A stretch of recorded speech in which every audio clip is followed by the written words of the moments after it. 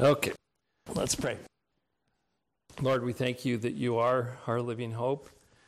And Lord, as we think about the good news of the gospel, lives set free, we know that as believers, there's many times that you open doors for us to share the gospel.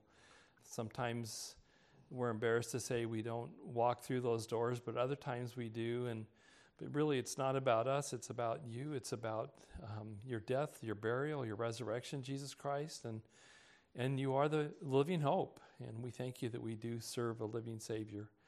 We pray, Father, now that as we look at your word, you would take that and it would provide living hope for us as believers as we desire to walk with you, to bring glory to your name. So just use this time as we worship you by looking at your word together. In Christ's name, amen.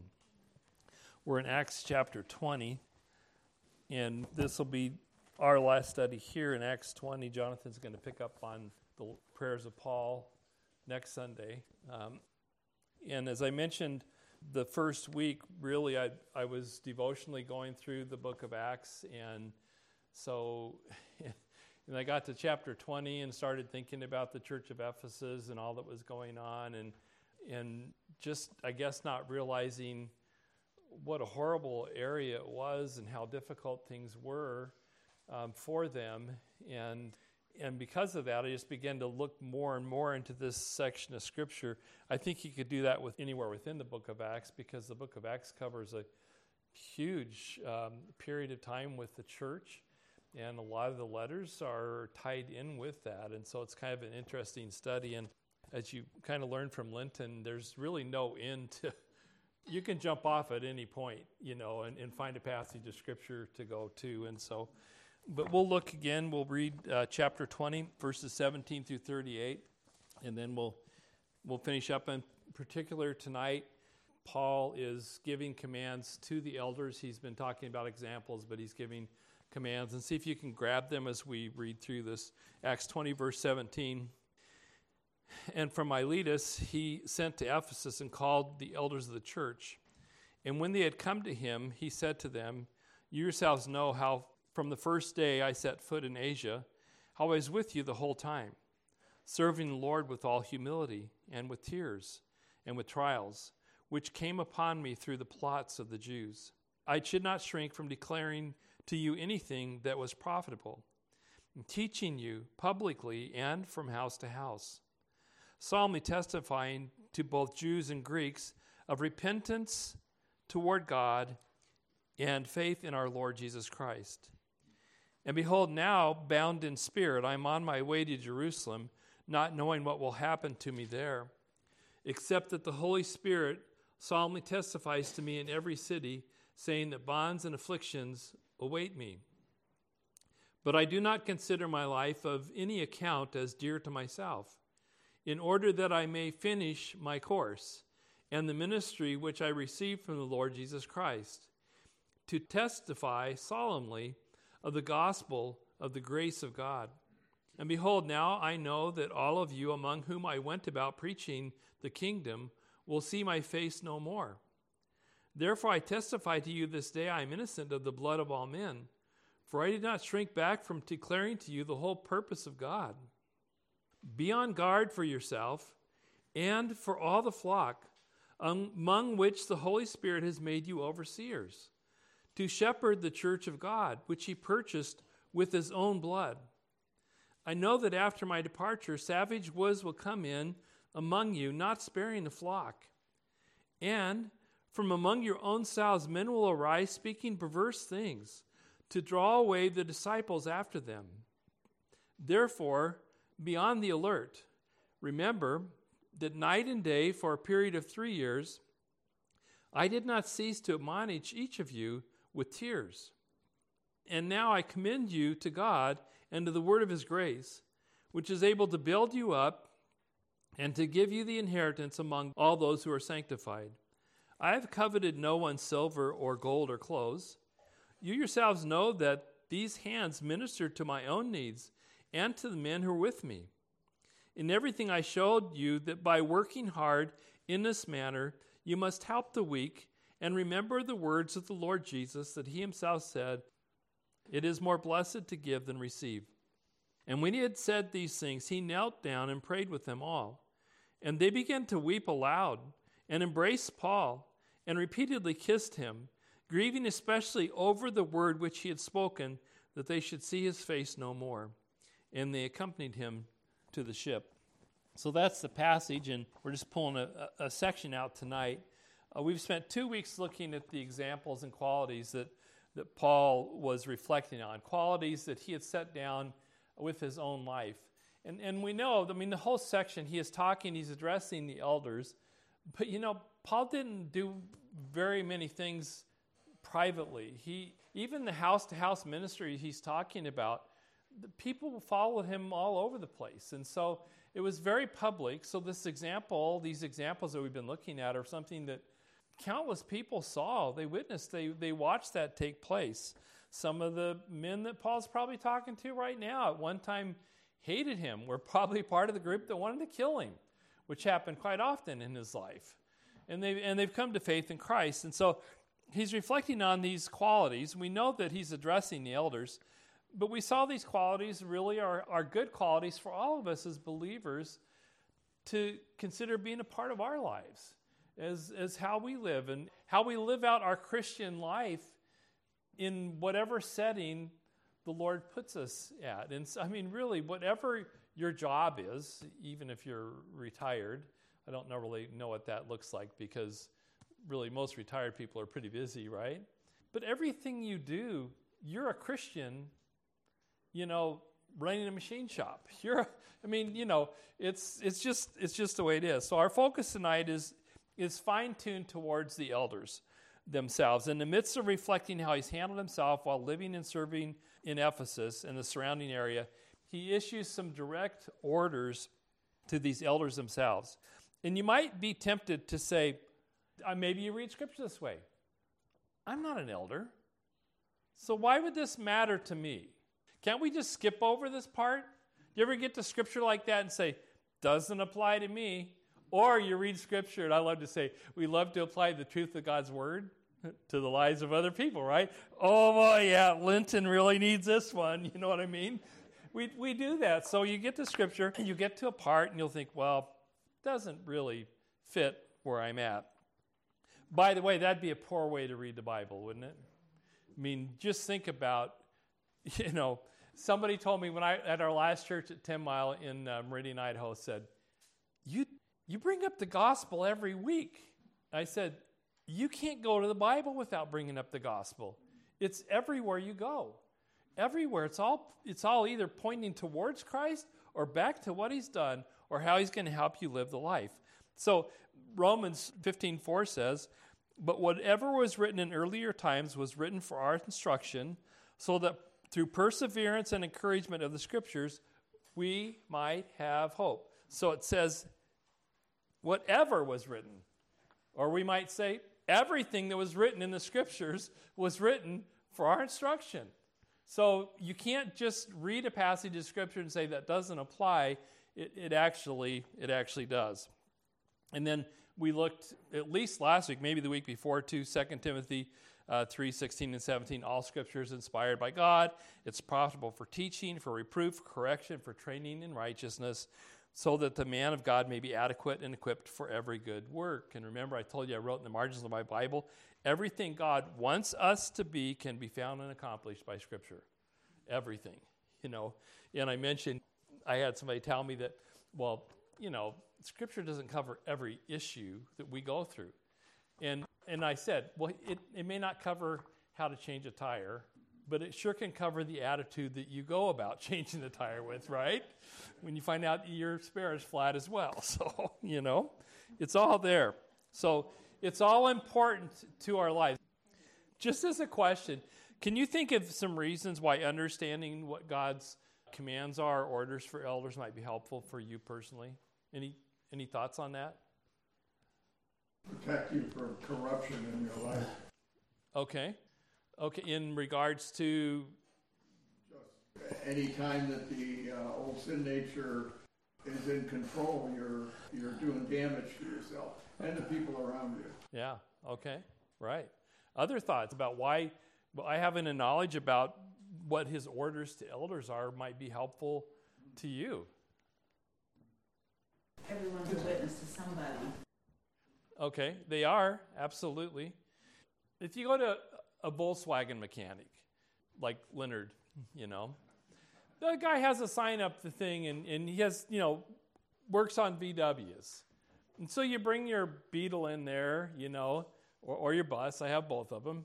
And you start talking to him about the Volkswagen, about adjusting the points or the valves or, and you talk with the guy for 5 minutes and he has no idea.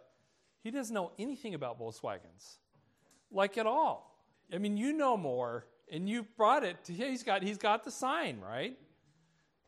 An elder could have a sign, could have a title. I had a guy tell me years ago, it was our first ministry in Colorado, that he wouldn't be an elder because when he was growing up, he had such a bad experience with what the elders in his church were like. I'm never going to have that title. I looked at him and said, you're an elder in this church whether you want to be or not, because you're a godly man. You're meeting these qualifications. And so there are some good reasons for us to know both whether that's a position that we're in or what somebody else might be in. Again, to not be understood, all of the qualities that we've looked at, he's speaking to the elders about that. But in tonight's thing, we're looking at direct instructions that he gives to these elders. It moves beyond a basic example. So we're going to mainly be looking at verses 28 through 32. 28, he says, be on guard for yourself and for all the flock among which the Holy Spirit has made you overseers, to shepherd the church of God, which he purchased with his own blood. I know after my departure, savage woods will come in among you. And that's the section we're on. And again, Paul's moving from qualities he's laid down in the ministry to direct orders. And the first order he gives them is to guard. It's to guard. Now, you have different translations here, so not all of yours. The New American Standard says, be on guard for yourself and for all the flock. The English Standard Version says, pay careful attention to yourself and to all the flock. The NIV says, keep watch over yourself and all the flock. It's all basically trying to capture the same idea. To be on guard or to pay attention or to keep watch comes from one Greek word in which we need a phrase to translate. And that's pretty normal from the Greek to the English language. You'll have a Greek word, and you can say in a sentence with the Greek, and they're going, oh, yeah. But we need 3 words to grab that, and that's the case here. So the be on guard, that's one word, or the pay careful attention, that's one Greek word, the translation of one. Personally, it would involve careful, cautious, deliberate direction in life. It was used in a nautical term for a sailor who was to bring the ship in a particular direction and safely to port. So that's that word that was used. And see, it can be used in other terms. I just thought that was one of the best pictures of talking to the elders. You bring that ship safely to port. Now, that's in fair waters or stormy waters, right? Bring the ship in. And so to the elders, he's saying, you look at these lives of these people that you care for, that God has placed under you, bring them safely to shore. Now realize this, the elder doesn't have any special abilities except for what's given him from God. Ultimately, we're dependent on who to do that. The Lord, right? I mean, we want to provide good direction, but we know that it's the Lord that's going to do that. But this is a heavy responsibility. This isn't optional. Paul's not saying if you want to. He has called these guys to travel all the way from Ephesus to Miletus to say, here's what I'm commissioning you to do. I've got these believers that are under you, bring them in, and bring them in safely. So it's more than just protection. It involves clear direction. When the storms rage, how important is it to remain on course? Honestly, sometimes when there's storms in your life, it's good just to stop and think, oh, now where was I headed here? What's the direction? What's the goal that I'm headed in at this point? And so what is this protective direction? Where does it come from? I think it's pretty interesting. You just look at the context. In verse 32, it's tied into the word of his grace. Verse 24 calls it the gospel of the grace of God. Verse 27 says the whole purpose of God. They're speaking of the same thing, and we'll actually come back to this later on.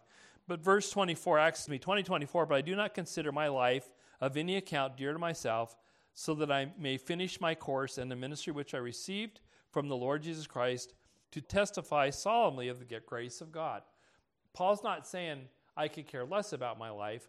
Paul's saying the gospel is more important than my life. Verse 27, I did not shrink back from declaring to you the whole purpose of God. Verse 32, and now I commend you to God and to the word of his grace, which is able to build you up and give you an inheritance among all those who are sanctified.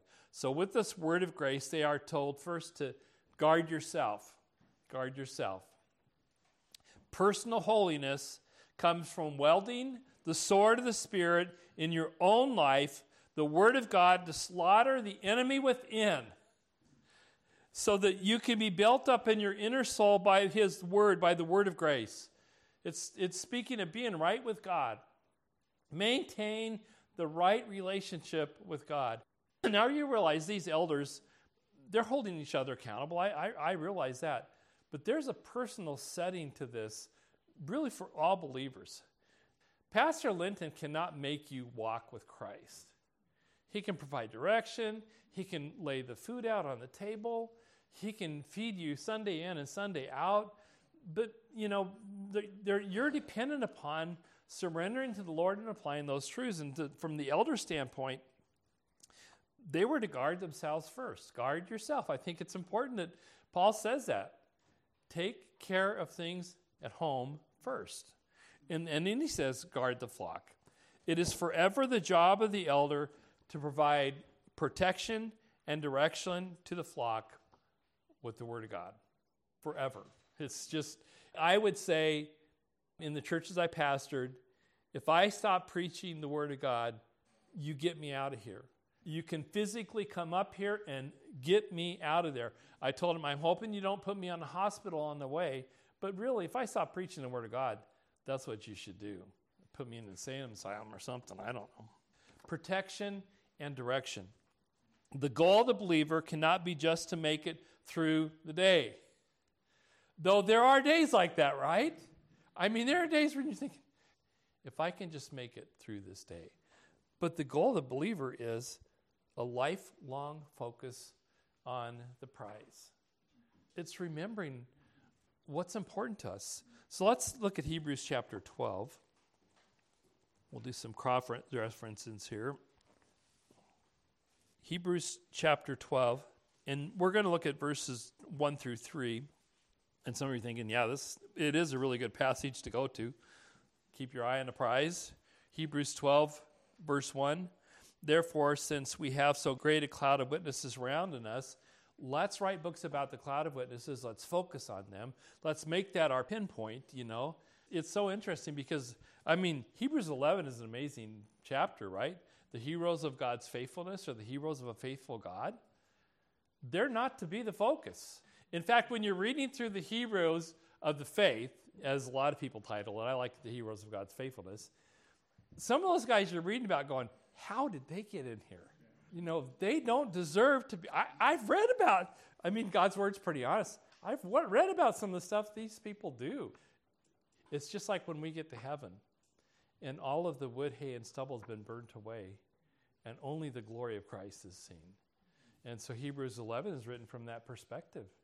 Well, sure they are, because all that was left was Christ, So since we have so great a cloud of witnesses surrounding us, let us lay aside every encumbrance and the sin which so easily entangles us, and let us run with endurance the race set before us, fixing our eyes on Jesus, right? The author and perfecter of our faith, who for the joy set before him endured the cross, despising the shame, and is set down at the right hand of the throne of God. For consider him who has endured such hostility by sinners against himself, so that you will not grow weary and lose heart. You have one of those days? What should you do? Fix your eyes on Jesus, who also suffered so that you don't grow weary and lose heart. Philippians chapter 3, you can flip there as well. Some of your Bibles will have the title for Philippians chapter 3, The Goal of Life. It's one of those passages, I mean, you could just start in verse 1 and kind of read all the way through. We're only going to look at a portion of it. But Philippians chapter 3 goes from goal to goal to goal.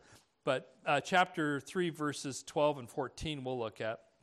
Philippians 3, verse 12, not that I've already obtained it or have already become perfect, but I press on that I may lay hold of that for which I was laid hold of by Christ Jesus. Brethren, I do not regard myself as having laid hold of it yet, but one thing I do, forgetting what lies behind, reaching forward to what lies ahead, I press toward the goal for the prize of the upward call of God in Christ Jesus. The right focus. It's the right focus. If an elder is going to guard themselves personally or guard their flock, it's because their focus is going to be on the Lord Jesus Christ. Next, the second direction given to the elders, or instruction to the elders of Ephesus, is oversee. Again, your different translations you have are going to word it differently. Acts 20, verse 28 says, be on guard for yourself and for all the flock among whom the Holy Spirit made you overseers. The Holy Spirit made you overseers. So who's picking these guys? The Holy Spirit, sounds like, right? Really, the task of the church, of leadership of the church, is to be sensitive to the Spirit of God setting these men aside for this position, the Holy Spirit. The overseers or bishops, episcopos, elders, it carries the idea of having instructional authority when guarding the flock. Think of a dad that says, stop. There's authority, that comes along with that. And so they are to be concerned about, and it goes into the next one, which is going to be shepherd, but where they eat and what they eat, protecting them from enemies within and enemies without. That'll be another thing we look at in a little bit. It goes hand in hand with the third one, which is to the elders, which is to shepherd, to feed, to find pasture, to nourish.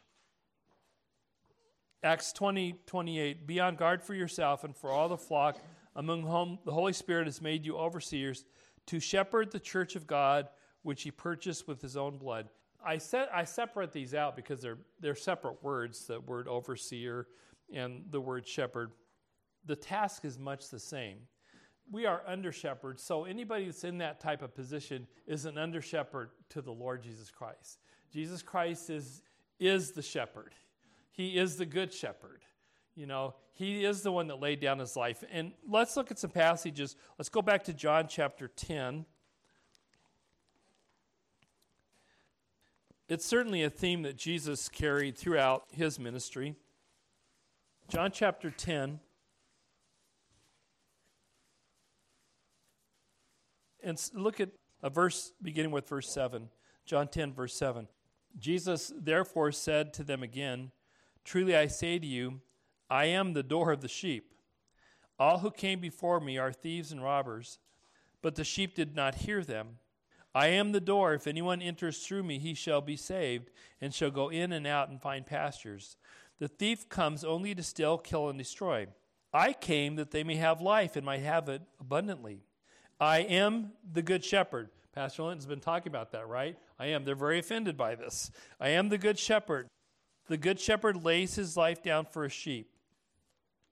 He who is hiring and is not a shepherd, who is not the owner of the sheep, beholds a wolf coming and leaves the sheep and flees, and the wolf snatches them.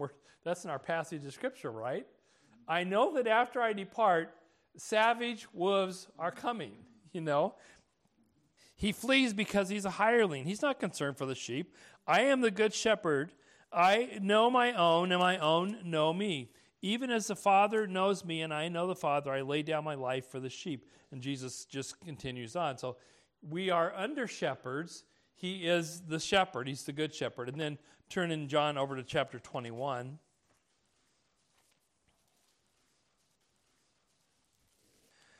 And 21, we'll look at verses 15 through 17.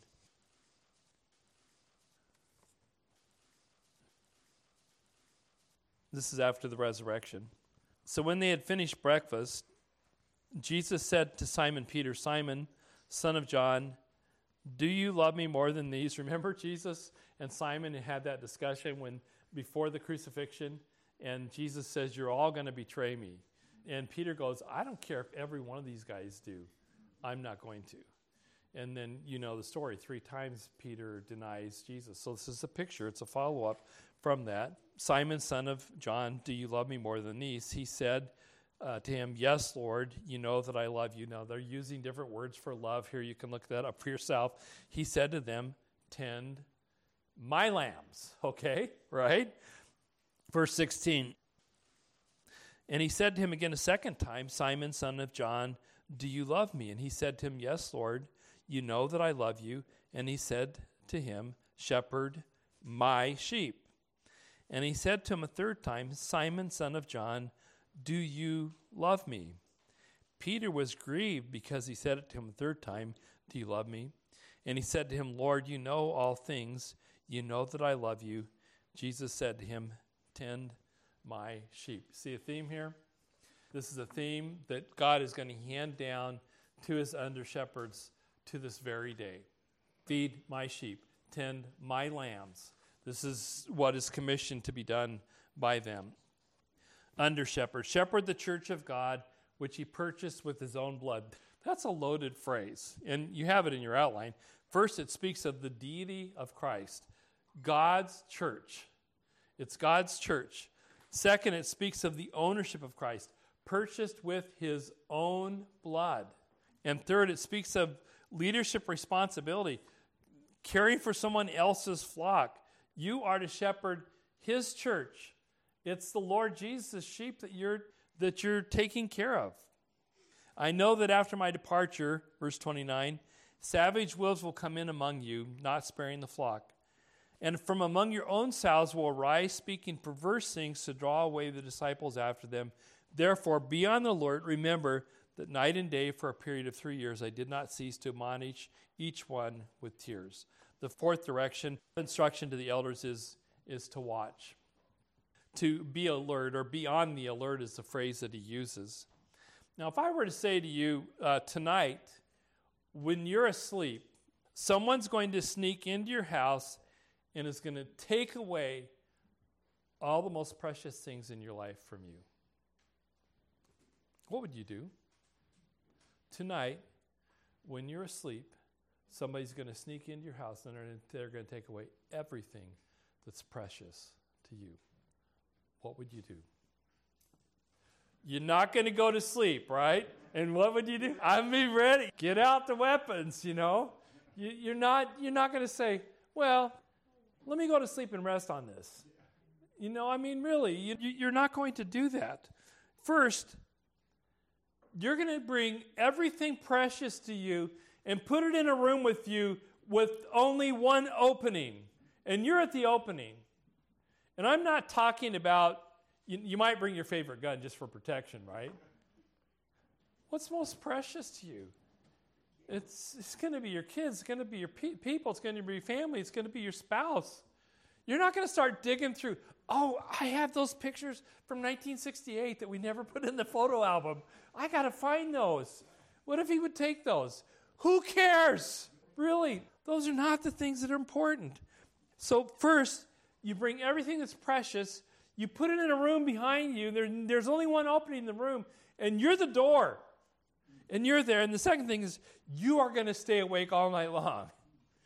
You're going to be drinking coffee, you're going to be slapping yourself, you're going to be eating ice cubes, you're going to be thinking to yourself, not on my watch. You know? Fair warning. The Legacy Standard Version, which is a new translation, I really like it, says, therefore, be watchful. You know, he is giving them a prophetic warning. They are coming. They are coming. Put everything precious to you behind you. and guard them, which we looked at already. The fifth instruction to the elders of Ephesus was, it's a warning, okay? Warn them. And actually, I think it's, of course, we know Paul is warning them. In fact, he reminds that he warned them for 3 years. He warned them while he was with them to tears. He says that. I admonished you to tears. I was warning you the whole time. I was telling you, these things are coming. And I'm telling you one more time, they're coming, you are warned. So it's one thing for me to say to you tonight, someone is going to come into your house and take everything precious to you. But it would be another thing for me to say to you, and you won't be there. You can't be there. That's the position Paul's in. Savage wolves are coming, and I can't be there. God will not let me be there. I'm not going to be in a position to do anything about that. I mean, if you knew that somebody was going to come and take everything precious to you and you couldn't be there, what would you do? I mean, honestly, what would you do? It's tonight. It's happening. You know what? I'm going to get now, we're thinking of physical, okay? I'm going to get the biggest, meanest dudes I know, with the most weapons. And I'm going to have them there. From the standpoint of scripturally is, you know what? I want to get my family with the most knowledgeable spiritual people around. Paul, could you come back?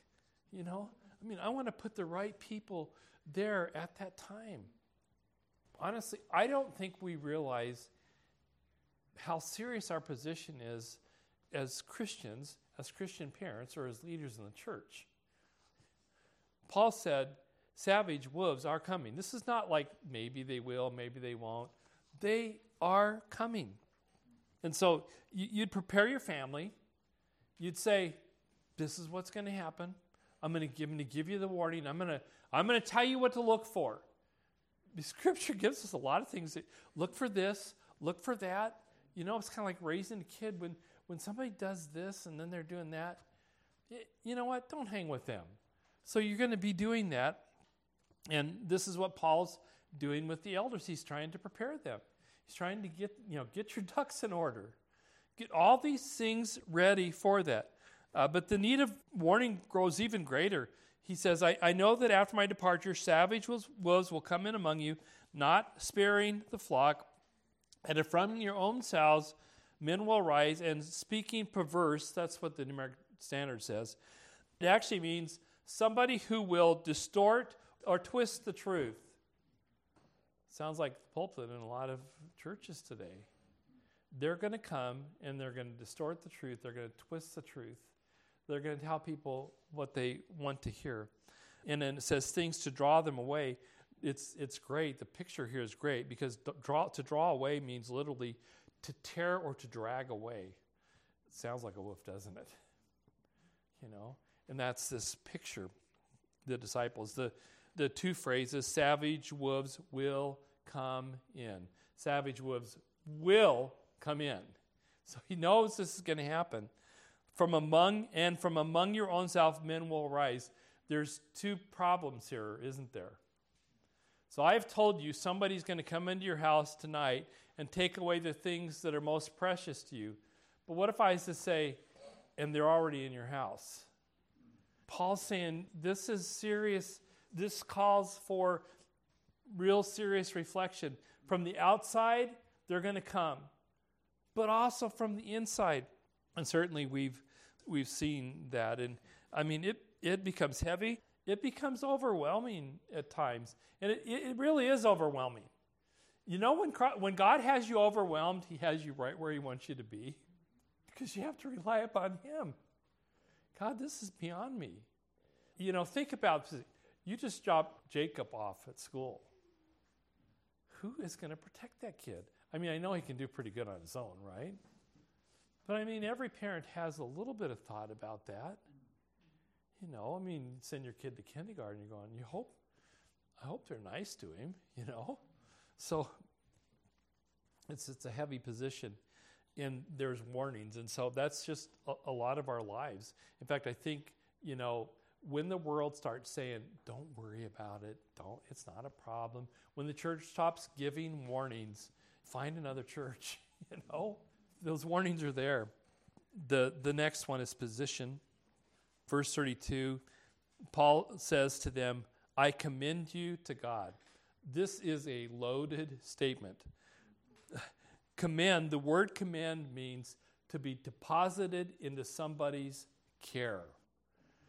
It's kind of cool to think about, right? I am depositing you in the care of who? He's talking to the elders. I deposit you into the care of God. Now, that's a good heavenly banker, right? I commend you to God. I deposit you into his care. It may have been Paul's task to prepare these men, but it may have been his task to prepare these men, but was it within Paul's ability to protect these men? It wasn't. He's leaving, and he knows that's the same with these elders, They can warn the flock, they can, but they're in a position where they commend them to God. So what does Paul do when he knows he can't protect them?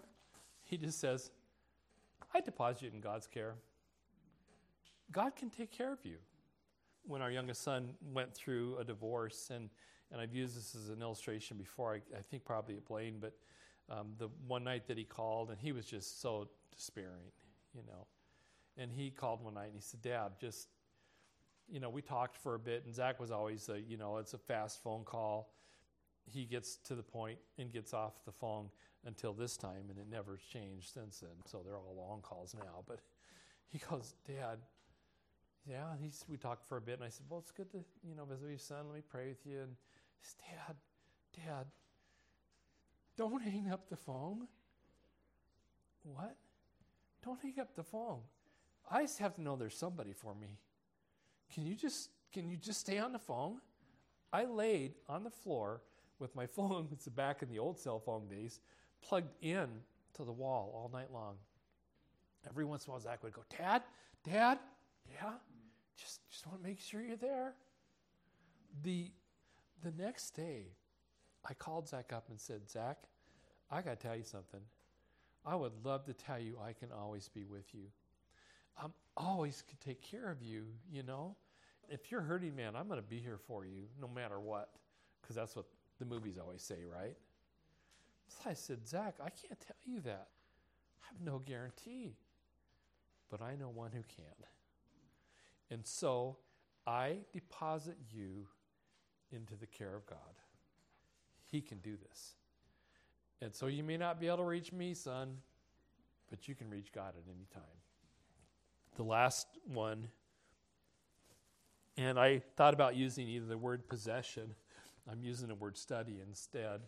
He says in verse 32, I commend you to God and to the word of his grace, which is able to build you up and give you the inheritance among all who are sanctified.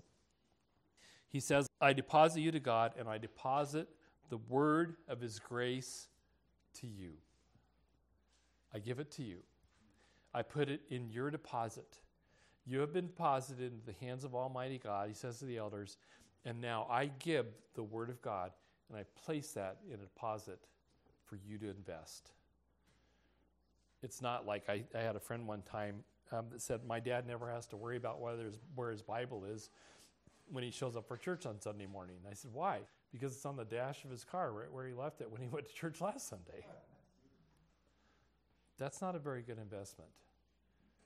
We don't want to handle things that way. So it's a possession that we have. Aren't we privileged? Some of you have Bibles, some of you have cell phones. How many translations of Scripture do you have? It can almost be mind-boggling sometimes.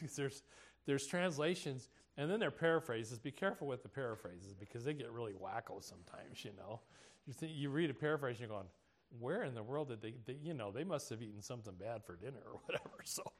But the Word of God, we have it accessible, to us. In our country, there are other parts of the world where they have one page of Scripture. I have a lot of Bibles in my house and on my phone and on my iPad, on my computer. I deposit you to God, and I deposit the word of his grace to you. And he says the word of God is able to do three things. First, it is able to build you up, and he's speaking to the elders. So he says, this will build you up. Second, it will give you an inheritance. And the third thing he says, it will place you in amazing company. And that's where it says, the word of his grace, which is able to build you up, edify you, strengthen you, and give you an inheritance among all those who are sanctified. Now that's an amazing company of people, isn't it? That's who we're with tonight, right? The saints, the sanctified ones that God has allowed us to be together with. I was listening to a podcast week before last, and one of the phrases they were using, they were talking about how many people are de-churched now. So there's people that are deconstructing their faith, but there's also a lot of people that are just de-churched. COVID didn't help, but it was already happening where people would say they make a profession of faith in Christ. Yeah, he's my Lord and Savior. I trust him. We have family members like this. They don't attend church anywhere, And so it's just interesting listening to that thought. I hadn't really thought of that phrase, de-churched, Is that biblical? I mean, is it okay to be de-churched? It is not, right? You can share me scriptures later on with that. If you de-church yourself, you take yourself away from an amazing company of people. I mean, you de-church yourself, and I say to you, somebody's going to come to your house tonight, and they're going to take away everything precious from you, but you can't be there. And you're going, oh, it would sure be nice to have a church family right now. You know what? When I'm going through times of difficulty, I got an amazing church family, I can get a prayer request out there and having the whole Blaine family praying for me, as soon as they read their emails, right? Or on a Sunday morning. It is an amazing thing. I was so proud of Dorothy this morning. I guess she was at church. We weren't there last Sunday. We didn't de-church, so we were over at PC. I just thought it was so neat. She comes in, and we both give her hugs, It's just, that's the right thing to do. We had a friend that lost his wife, neat believer. He stopped attending church for 2 years. Keep yourself placed among an amazing company of people, the sanctified. So that's the study of Acts 20. A lot of good things in there for us personally. Also things for us to look for in the leaders that God has placed over us. So back to why is this important to us? It's good to have a measuring stick for the people that are in leadership over us. Are they people that are striving? Now, nobody has arrived, right, except for the Lord Jesus Christ. But it is a good measuring stick for us to be able to look at the people that are serving us in that position. Let's pray. Lord, thank you for your word. Thank you for the living hope that we find in your word. And for this time that we've been able to spend in Acts chapter 20, to be able to reflect on this time when Paul was talking to the Ephesus elders, and he's given them hard news, Lord. The thing that struck them the most was they wouldn't see his face again. They had learned to rely upon him, but he was saying to them, I've deposited you in the care of God, and I have deposited a huge group of people in your care and the Word of God. And he commissions them, Lord, to continue to be faithful in serving. We thank you, Father, for those people like that in our lives that instruct us from the Word, that build us up, that provide protection and direction, that guard us, that shepherd our lives. We praise you for those people and use us as those type of instruments in the lives of others as well. Thank you again, Lord, for our time tonight. In Jesus' name, amen.